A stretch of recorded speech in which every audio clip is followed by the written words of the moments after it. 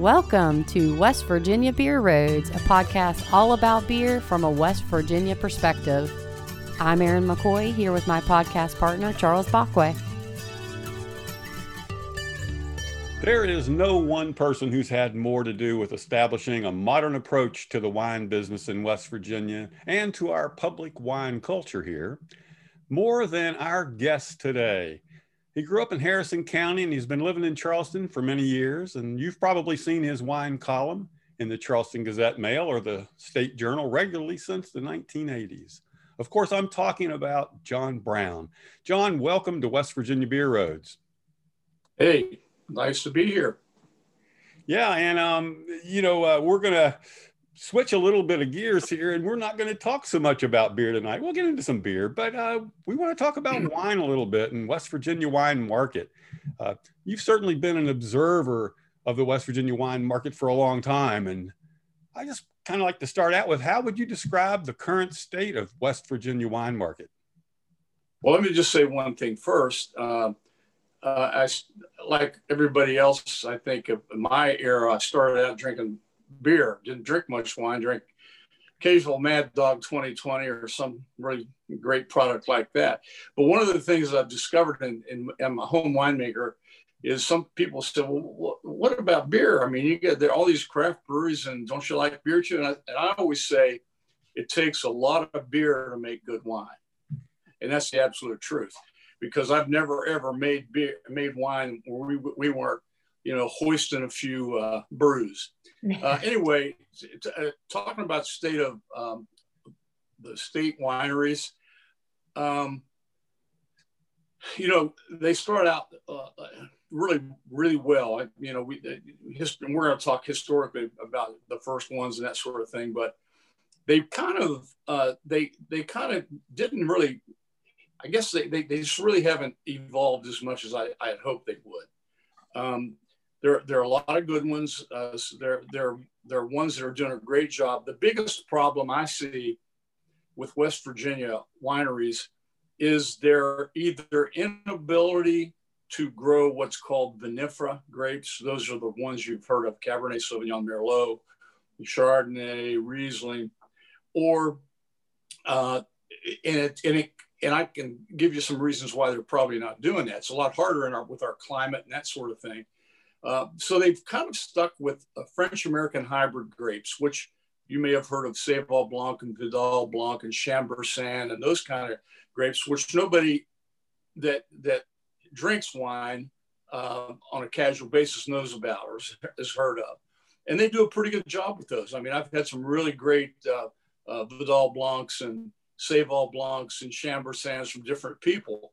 As a matter of fact, a grape called Ravat 61 is as good a late harvest sweet wine as I've ever had. But I think my biggest concern about West Virginia wineries, and I hope they take the next step, is that if they would concentrate more, like they do in Virginia, on growing varietals that people recognize, given the fact that it's more difficult here. But I think that would advance the industry to another level. Virginia has really, I was going to say Virginia, outside of California, Virginia is really the next best wine market. Outside of California, Oregon, and Washington, Virginia is the next best wine market in the country. Well, let's talk a little bit about because I know that West Virginia wineries per se are a small part of our overall wine market here. But what do you think about the general lay of the land of our wine market in West Virginia for all? I mean, with those wines from Europe or California or the Pacific. How are we doing? I think we're doing really well. I mean, we're a small state, 1.8 million people. And if you look at the demographics, we're old like me. Most of the West Virginians are my age or younger, but in that category. So our market is pretty mature. What is difficult, and I'm thinking that people that now in the craft brew industry have got that demographic, the younger demographic, pretty much, they've captured that market. But I'm thinking that those people also drink wine, but maybe not as often. But in our state, right now, you mentioned earlier before we started here that back in the early days in the 70s and 80s and almost even into the 90s, it was very difficult. Certainly back in the 70s, you had to buy your wine at a liquor store. So we were able to change that law. Now you have availability. And just about, you literally can go to a local wine shop, a grocery store, and tell them that you want this wine, even though they don't have it. They'll go to their distributor, and if the distributor doesn't have it, they generally can get it, unless it's something really rare. So there's an ability now, and particularly with online wine sales. I buy a lot of wine online at a couple of different purveyors that I trust. And I have it sent to the FedEx print and ship center, so that I don't have to sign for it myself until I go and pick it up. So there literally is an availability to get just about anything you want. And that's, I've thought that myself, that it's an incredibly positive environment, considering again how small we are and how little wine we really drink. But the availabilities here, and what I've asked, like when I go to the wine shop at Capital Market, I've special ordered wine, and like you said, you can pretty much get whatever you want. It's really so different from the beer market, because they don't allow the beer to come into the state like they do wine, or it's not as easy to bring in these special products and things. And there's good news and bad news with that. Good news is you have access to all these wines all over the world. The bad news is you've got access to all these wines all over the world. And the problem is, wine, the language of wine is so confusing anyway, because a lot of the words are foreign language, French or Italian or whatever. And so the label information is so difficult. And so a lot of people won't drink anything other than American wines, or wines where the label's in English.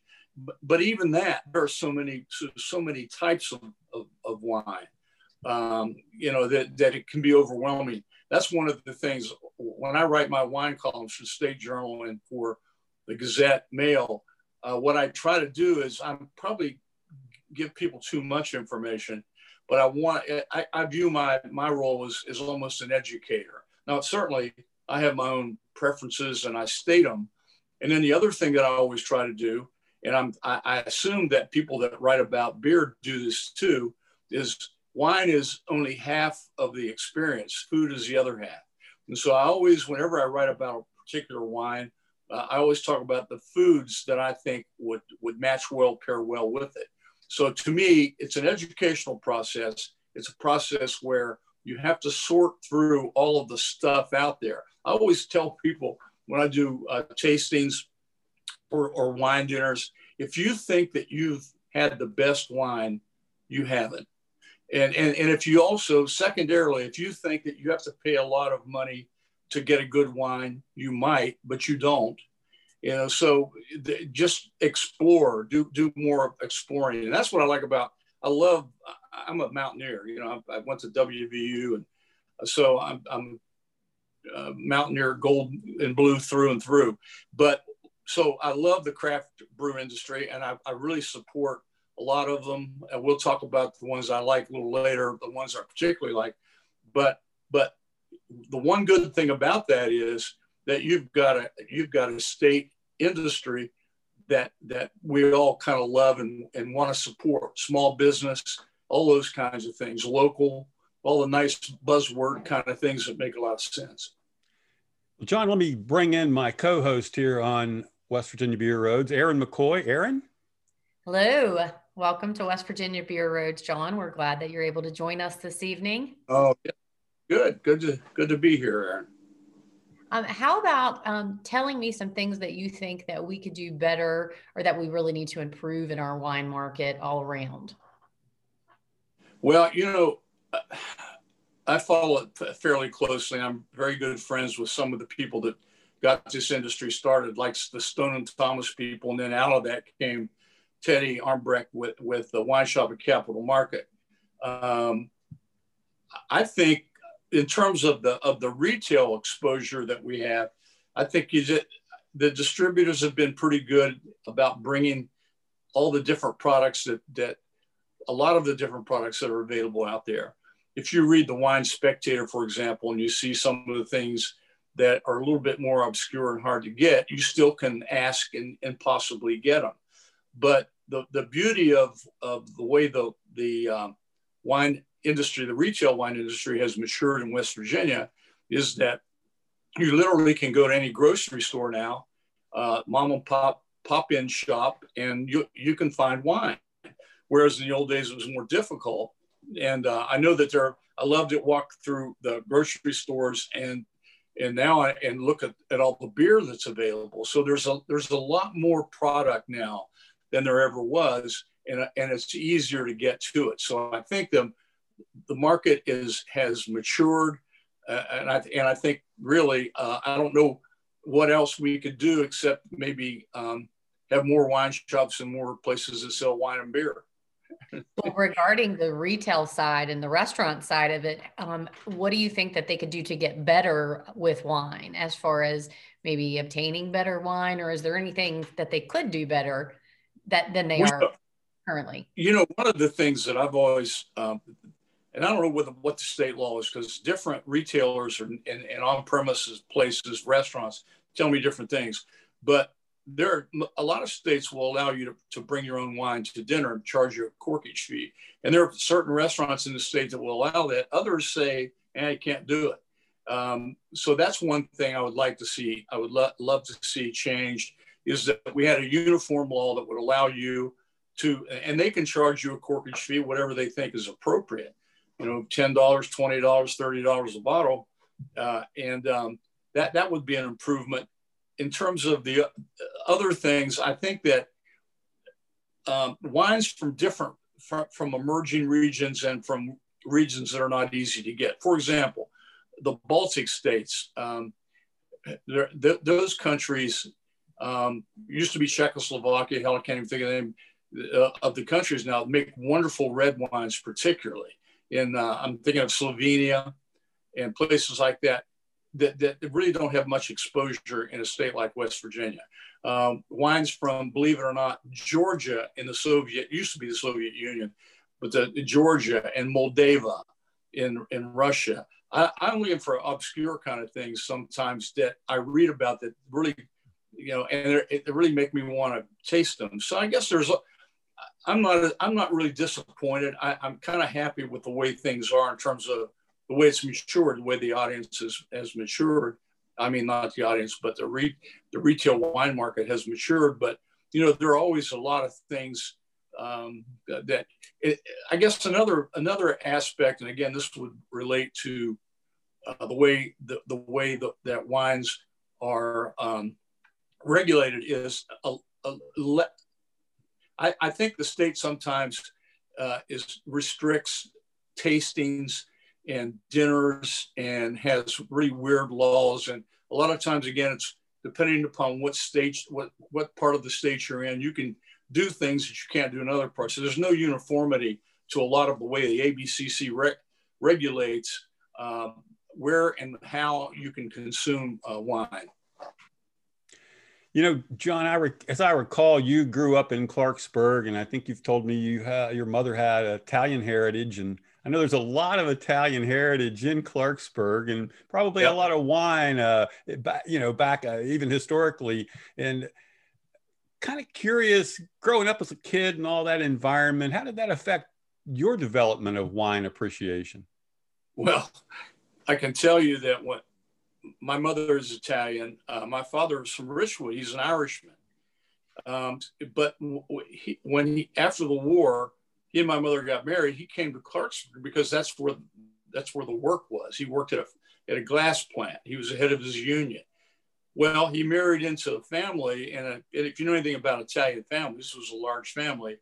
I mean, it's very insular. I mean, everybody does everything together.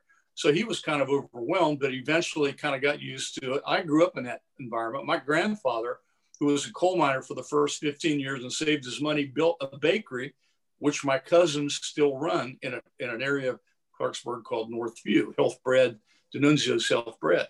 I worked there from the time I was in sixth grade through high school. In high school, I'd work on a Friday night. I'd play a football game, go home, and I'd go to work at 2 a.m, work, sacking hoagie buns and pepperoni rolls and all that sort of thing. So we'd go to Sunday dinner, even as children. A lot of times they would put a little wine in a glass and put some water in it. And when everybody toasted, we were expected to do it. And I hated it. I'd come home from Catholic school when I was 6 or 7 years old. My grandmother cooked me these wonderful lunches, just great stuff. And then she would make me drink a little bit of wine, and I didn't like it at all. I mean, so, I think the first time that I discovered that wine was something more than just a beverage, and it could have other effects. When I was about 13 years old, I brought my friend David, my grandfather's cellar, and we ended up drinking a whole bunch of wine and just getting completely drunk. I think I was about 13 years old. And, then I said, I'm never drinking this stuff again. It's sour, it's awful. So, flash forward, I'm in college, and, my idea of quality wine was Gallo Hardy Burgundy. And if I drank any of that, or a lot of times I'd get that and mix it with a quart of Budweiser and make a Spodioti. So I wasn't a real, wine aficionado. But what happened was, as when I got out of the Army, went to graduate school, really got interested in wine and food and that sort of thing. And eventually, to the point where when I came to Charleston, the first thing I did was I joined with Andy McQueen, because he was making wine, a home winemaker, and I started making it and really got into it and traveled, and the rest is history. I mean, I just kind of fell in love with the whole process. I like to eat and drink. You can tell by looking at me, I'm not thin.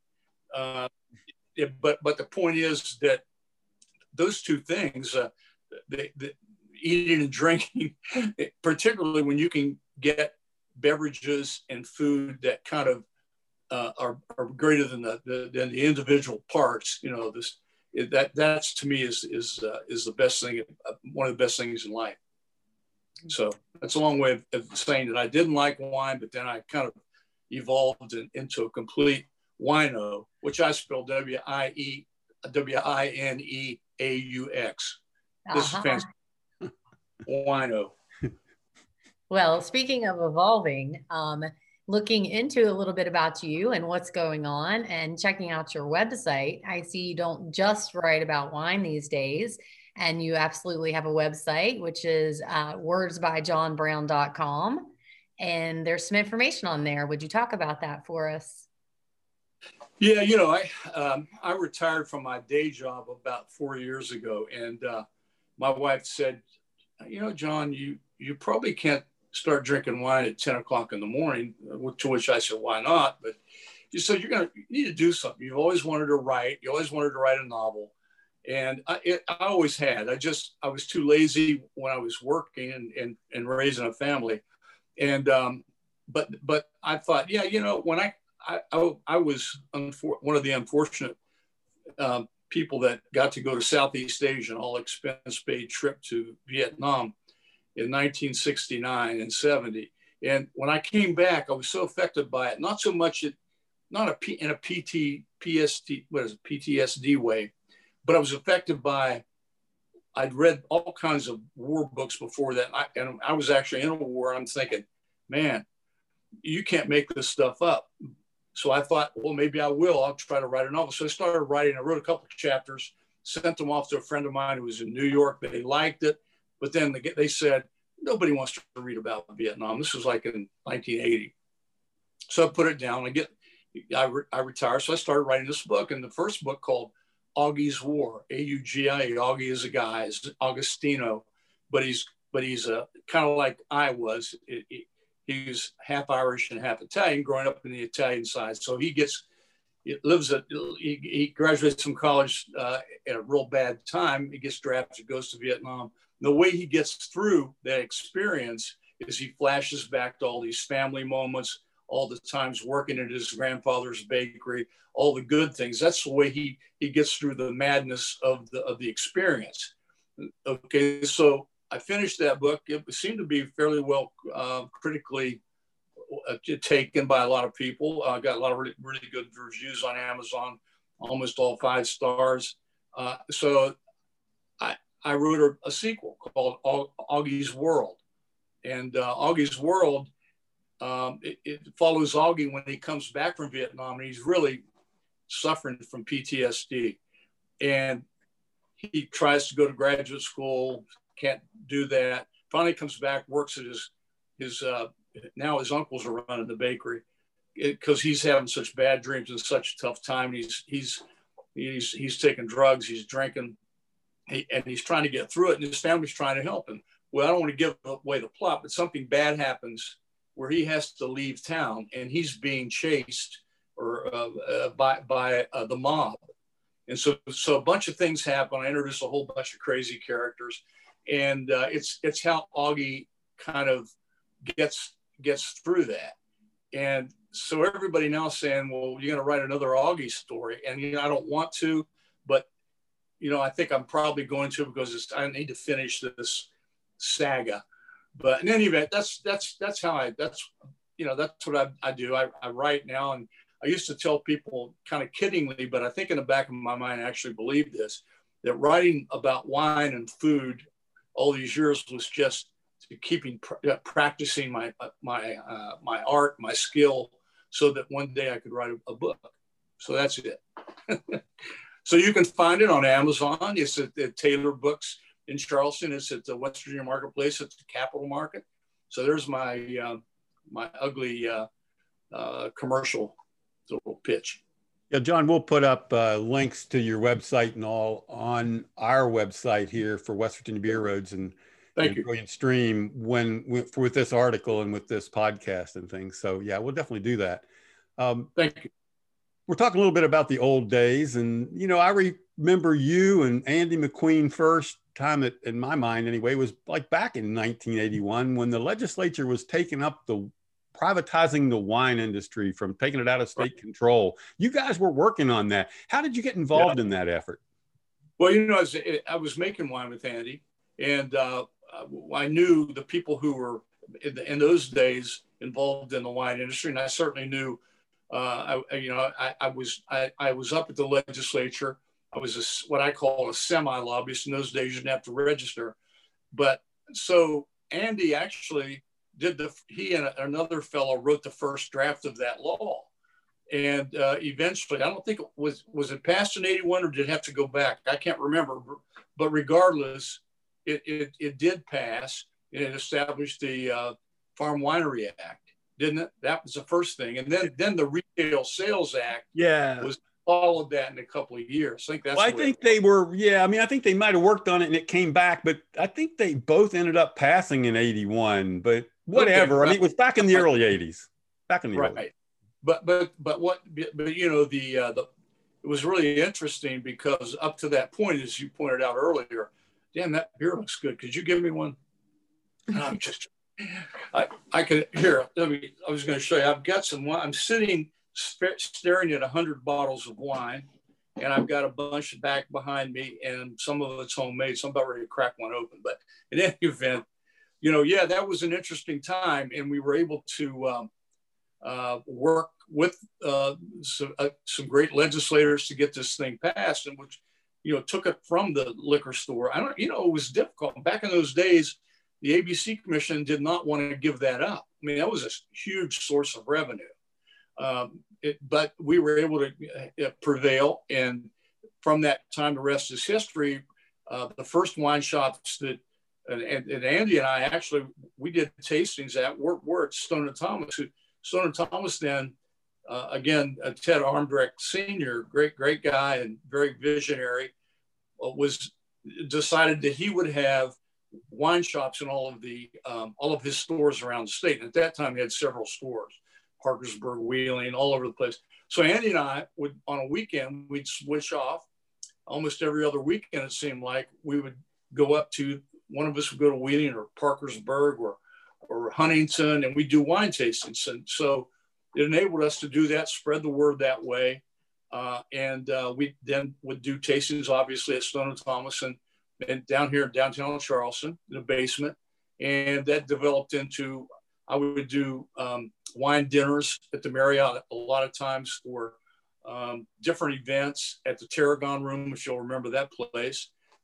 And so they also had a guest chef program where they would bring Peter Meyer, God rest his soul, who's been gone for a while now, was a great classically trained chef, and he brought in all of these buddies from Europe that they come in for a whole week. If you remember that, the guest chef program from Italy, from Germany, from Spain, different places, and we would do these pair the wines with them, so that people could then choose to have wine with the dinner, the guest chef dinner. So a lot of good things happened as a result of all of that work that was done in the early 80s to get to make wine more accessible. Yeah, I don't think, if you're a younger person that wasn't around back in the late 70s up to the early 80s, you don't remember how bad the wine market was here. You couldn't get anything. I mean, that was night and day. And what you guys did, and you and Andy and the others who all worked, I mean, there was I'm sure a lot of people working on that legislation. Oh, yeah. But that's just was a radical transformation. It modernized the West Virginia wine industry to, like we were saying at the very beginning of this program, where you can pretty much get most anything you want now in wine here. Even though we're not a big wine drinking state and we're a small population state, you still can get availability of all kinds of stuff. It wasn't like that years ago, not at all. It's just hard to believe that things weren't always the way they are, because I remember one time going to the store on Tennessee. Was it Tennessee? No, it was Ohio Avenue. Ohio Avenue was the big liquor store. I was in. It was probably the early 80s before the law passed, and I was looking around and I saw this Chateau Côte d'Estournel. It's a second growth Bordeaux, which, if you know anything about wine, if you try to buy a bottle of that now retail, it's probably $500 a bottle, $400 in a good vintage. This was 1970, and I knew that 70 was a spectacular Bordeaux vintage. They were selling it for the unbelievably high cost of $8 a bottle, which, and I was working and I had two young kids. I went and I got my checkbook out and I actually bought a case of it. And I didn't tell my wife because I don't think she'd have been appreciative of it. She is now, because that 70 was believe it or not, was our wedding anniversary. 1970 is when we got married, and we just drank. I had 3 bottles of it left. Just our 50th wedding anniversary. Drank a damn bottle of that, and it's still super. It's unbelievable. Kind of brown, a little orange, but flavors there. I mean, I was afraid to decant it because I thought it would go away. Hell, it literally lasted for like 2 hours and got better. So anyway, that was one of the benefits of having the state store. They didn't know what the hell they had. So I get this really great second growth Bordeaux for $8 a bottle, which at that time was, probably the equivalent of $20, which still was nothing for that kind of wine. But that was the only benefit I ever had from the state store, the state store system. Well, there's definitely been some significant changes since back in 1981, which for me was a little bit early in my lifetime, certainly before I even knew what wine was. What would you say are the biggest, most significant changes that we've accomplished from that time to now? Well, obviously, the availability is probably the biggest thing. And I can't imagine back then trying to get even some of the better Cabernets or Chardonnays or Pinot Grigios that we can get now. So you have this availability. Also, it's exposed people to, whether you're drinking a beer or a glass of wine, it kind of is a wonderful way of sharing, your friendship with your family, with your loved ones. It opens up, a whole kind of aesthetic that we didn't have in the old days. To have a nice bottle, to be able to get a nice bottle of wine and not necessarily have to spend a whole lot of money. You can, what I love about the Capital Market, and a lot of other wine shops around the state do this probably, but they have a 10 and under, 12 and under sections where for like 10 or 12 bucks, you're getting a really nice bottle of wine. And they're very good about selecting those wines, curating them, if you will. So we have that now that we didn't have before. We have knowledgeable people in these wine shops, and even in some of the bigger grocery stores, people that actually can lead you to the specific varietal that you're looking for. Can tell you, you know what, what are you having for dinner tonight? Well, we're having roast chicken. You might want to try this white wine from this Müller-Thurgau from Northern Italy. And, weird stuff like that. So, but I mean, it really accrues to all of our benefit that we have this availability to get whatever we want pretty much. And to enjoy that with people in a setting in our home or even at a restaurant, but we have that availability. Well, John, we talked a little bit about, or you did, about the farm wineries getting started back in the early 80s. And, today we have 29 of them. But I was kind of wondering, I know you were involved with Wilson Ward and Fisher Ridge Vineyard a little bit, and some of the other winery pioneers in West Virginia. Talk a little bit about some of your reflections on those winery pioneers here that helped us get the industry started. Yeah, there are several folks that really deserve a lot of credit. Wilson, obviously, and Andy, their winery at Fisher Ridge was the first actual bonded winery since the Civil War in West Virginia. And they started out with great ideas about growing a lot of different things, including Chardonnay and Sangiovese and all that sort of thing. I remember when I went out there and I was into wine, just gotten into wine, I was a home winemaker. I remember the hard work of actually having a post hole digger and stringing up the wire and planting the grapes. Yeah, I'd like to make wine, but I don't think I'd like to farm it. It's just a lot of work. But they actually grew things like, I'll never forget this. They had a 1 acre plot. It was experimental where they grew several rows of Cabernet Sauvignon, Sangiovese, and Chardonnay. And miraculously, after 3 years, the red wines matured. They made wine with them, and they were great. But then the Chardonnay in the second year, we had a day in January, like a day like today, where it was 45 or 50 degrees, and the next day it went down to 12.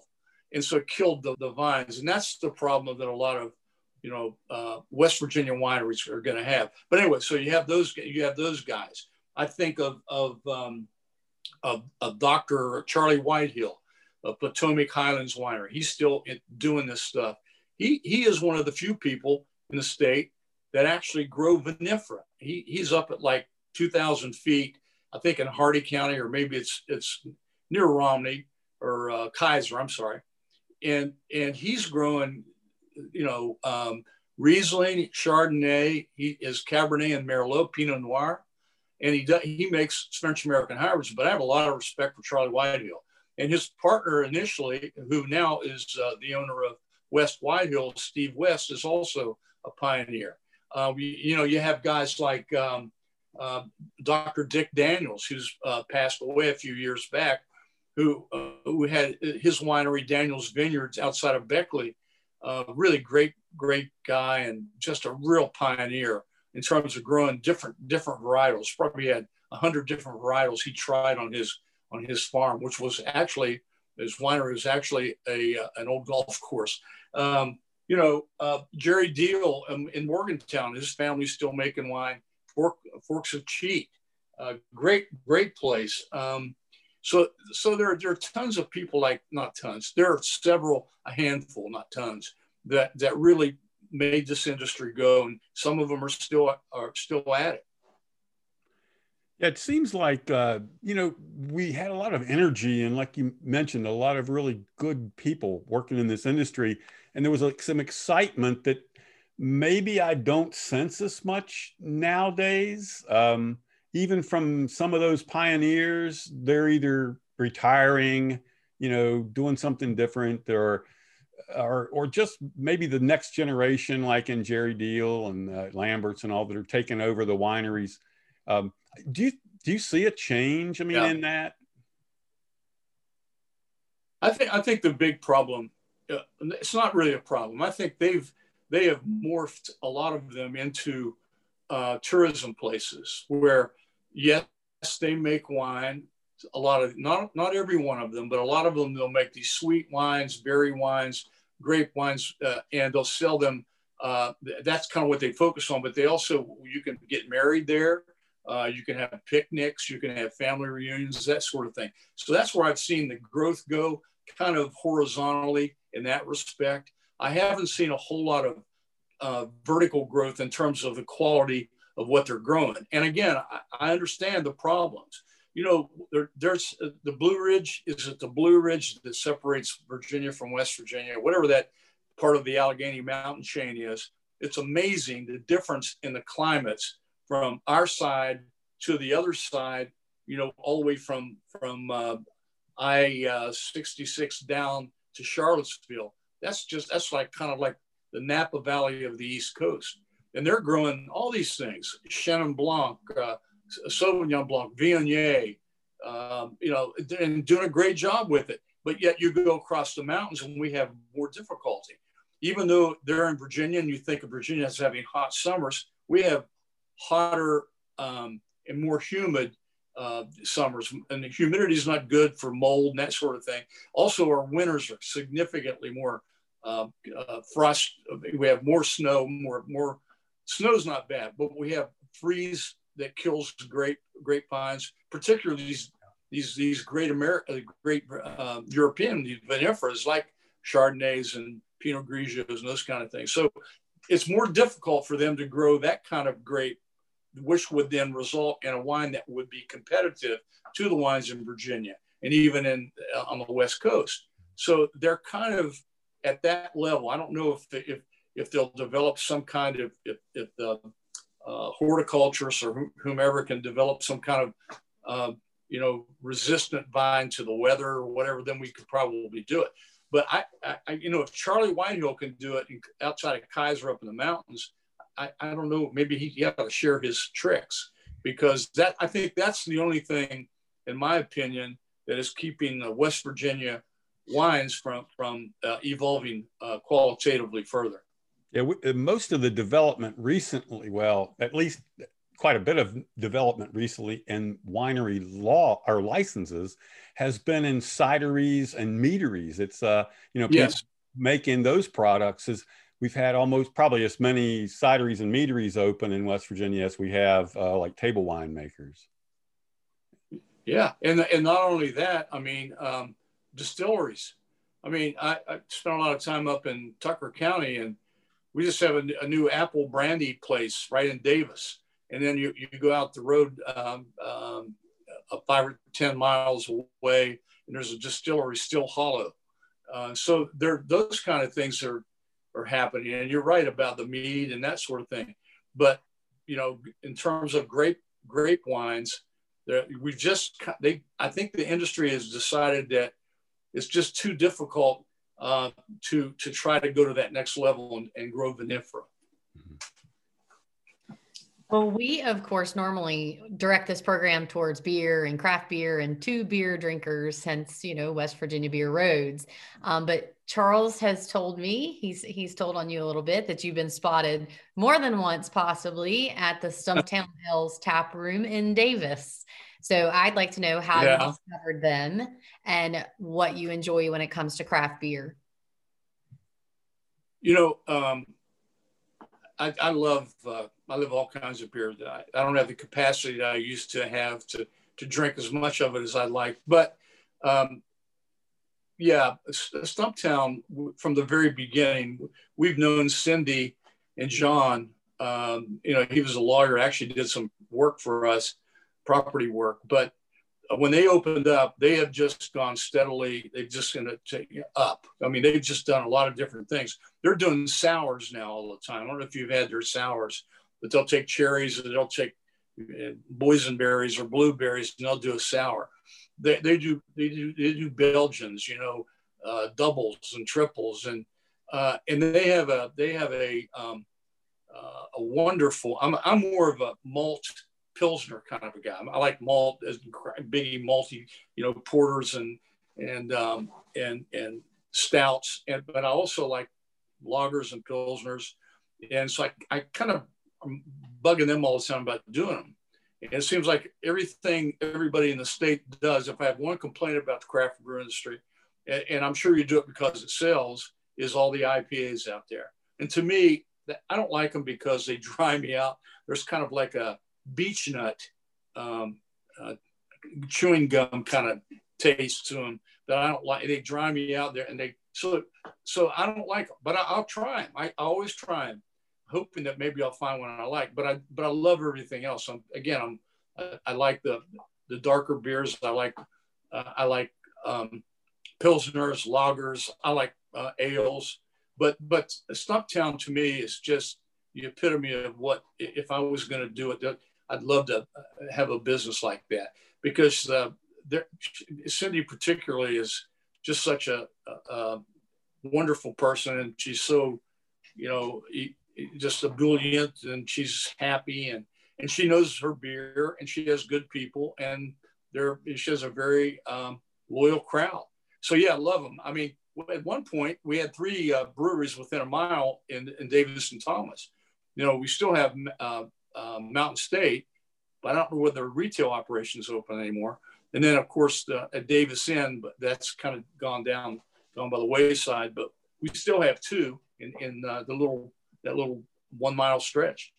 Mm-hmm. Well, I know as a West Virginia craft beer drinker, we were excited to see them have a tap room here locally in the Charleston area. So we definitely enjoy their beers as well. And we've had them on our program before, and it's a great group. So yeah, it's great. They're good. Like craft beer. Yeah, I know them. I know the guys a little bit at Big Timber. I've been to their brewery in Elkins several times. And so I sneak in and get a beer every now and then. Yeah. John, we are fortunate. We don't have a ton of breweries in West Virginia, just like we don't have a ton of small wineries. But we really we're lucky. We have some pretty good breweries these days. I mean, overall, the percentage of ones that are making really good beers, you mentioned 2 of them there with Stumptown and Big Timber, and Mountain State, sells a lot of beer, and they have tap rooms in Morgantown and Deep Creek Lake, Maryland, and Clarksburg or Bridgeport, whatever now. Yeah. So, I mean, people are doing good in the beer business here, relatively, I think. Yeah, I think you're right. And I was just saying, the Weathered, is that what it's called? The Weathered, the brewery craft. What's it called? It's Weathered Ground in Cool Ridge, West Virginia. Yeah, man, I love that. I kind of live really close to Bricks and Barrels, and so Drew, the guy that the bar guy there, always hit him up for some tastes of new stuff. And I said, when are you going to get a Pilsner? He said, I got one for you. And he gave me a sip of that. And I said, well, I have to have more of that. So they have it in cans. So I bought a bunch of them. I really like it. Yeah. Yep. All right. Wine drinkers, you heard it from John Brown. Yeah, give some of those Weathered Ground brews a try. Yeah, you guys, it is really good. But, there's so many of them. You're right about that. I try to try different ones because Drew down there always has different things, and I'm closer. Erin, you have anything else? Just that I believe we have some common friends, acquaintances, more closer friends to you than me, although I am friends with them. But Rob and Carrie Groom, the Grooms, I know I briefly mentioned that I think that you know them. And of course, my kids have gone through school with their kids. And I believe Rob does some wine things for you. Yeah, no, he's one of our winemakers now. I mean, I'm the winemaker emeritus. I come in and direct people, do this, do that, make sure I get things stopped up. And I don't lift in as much as I used to, but I'm in there with them, making sure all the stuff is in my son's cellar. And I'm always after him to keep the damn barrel topped up, because you forget about it, and you in a wooden barrel, you lose 15% of the liquid volume unless you keep it up there. And of course, then you have an oxidation issue. So, but Rob and a couple other guys, that are younger guys that are really into it now. And so I feel like we're set for the future with these wines. Well, he was quite excited when he heard that we were interviewing you today. So Rob's a great guy. He likes an occasional sip of bourbon too. That's okay. Seem to always find down there where the wine is. There's always these different, little lovely little bourbons. So before we close this out today, another sector of an important sector of the wine business are the wine distributors, the wholesalers, and we've had to depend on them. John, you mentioned, I think very early in the program today, some of the fact that, that's an important aspect of our industry. And give me some thoughts on who you've seen in the wholesale side that have done a good job for wine in West Virginia. Well, I mean, there are just tons of them. If I try to start naming them, I'll leave them out. But some of the early ones, beverage distributors in Clarksburg, North Central in Clarksburg. I knew those two because they're also, or North Central is also here. What happened was they weren't real knowledgeable. They were beer distributors. They didn't know a whole lot about wine. So they really had to take a pretty expensive bite, to get involved in that. And a lot of times these people that they deal with are, they have a lot of different lines. And a lot of times they give you the stuff maybe they aren't giving to somebody else. So they had to go through that whole thing. They evolved over the years to the point where they were really, really good folks that you could depend upon to give you some qualitative looks at what's coming down the pike. And so you could ask them, hey, could you get some samples, or what do you think of this new, would you want to get that? Could you get that? And so they provided a lot of the knowledge about the wine industry to people like retailers who didn't really know much. And so they were between, they still had to deal with the ABC Commission. And I think there was probably not a whole lot of love lost in the early days. The ABC Commission didn't really like the fact that they were losing a bunch of that stuff. So these guys had that weight on their shoulders too. So, I mean, I really think, that we have a debt of gratitude owed to those folks too. Yeah, I agree with you on that. I've seen so much good work done by the wine wholesalers in West Virginia. And speaking of those, and you mentioned North Central, we lost recently Kathy Foley, who passed away, and I want to pass along our condolences to her family and friends. That was absolutely. Kathy was a great person. Talk about knowledgeable in the wine industry. She was it. She knew a ton of things about everything. She importers. She had great relationships with people. And if you needed an introduction and you're in California or you're in Italy, she could get it for you. Yeah, you're right. Well, John, we really appreciate you. I certainly do. I mean, I've gone to early on wine tastings that you led and you and Andy worked on back in the early days of our new wine market in the 80s. You've meant, and your column. I had more hair. Go ahead. No, but your columns. You probably did. Yeah, I got a column coming out this weekend, and it's really interesting. You'll like it, but it's about meatballs. And I said, from someone, from a real meatball. I know. Anyway, go ahead, Charlie. I know you're trying to get. Well, no, we're going to wrap this up. But no, if nothing else, I will never forget you because you introduced me or opened my eyes and talking to you to Sonoma County wine, Dry Creek Zinfandel, one that I still truly love and seek out. And I thank you for that. Good stuff. You're very welcome. Keep drinking it. Yeah, I will. All right, Aaron, thank you for being with us this evening too. And John, we'll catch you hopefully later. Again, keep up the good columns. Hope lots of success with your novels. Again, people, we'll put the websites up and links for that on West Virginia Beer Roads and Brilliant Stream. And thank you. I think that's about it. Aaron? Great.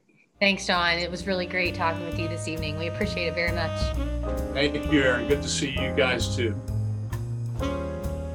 This brings us to the close of another podcast. Remember, you can subscribe on Apple, Spotify, or your favorite podcast host. Thank you for listening to West Virginia Beer Roads. West Virginia Beer Roads is a production of BrilliantStream.com.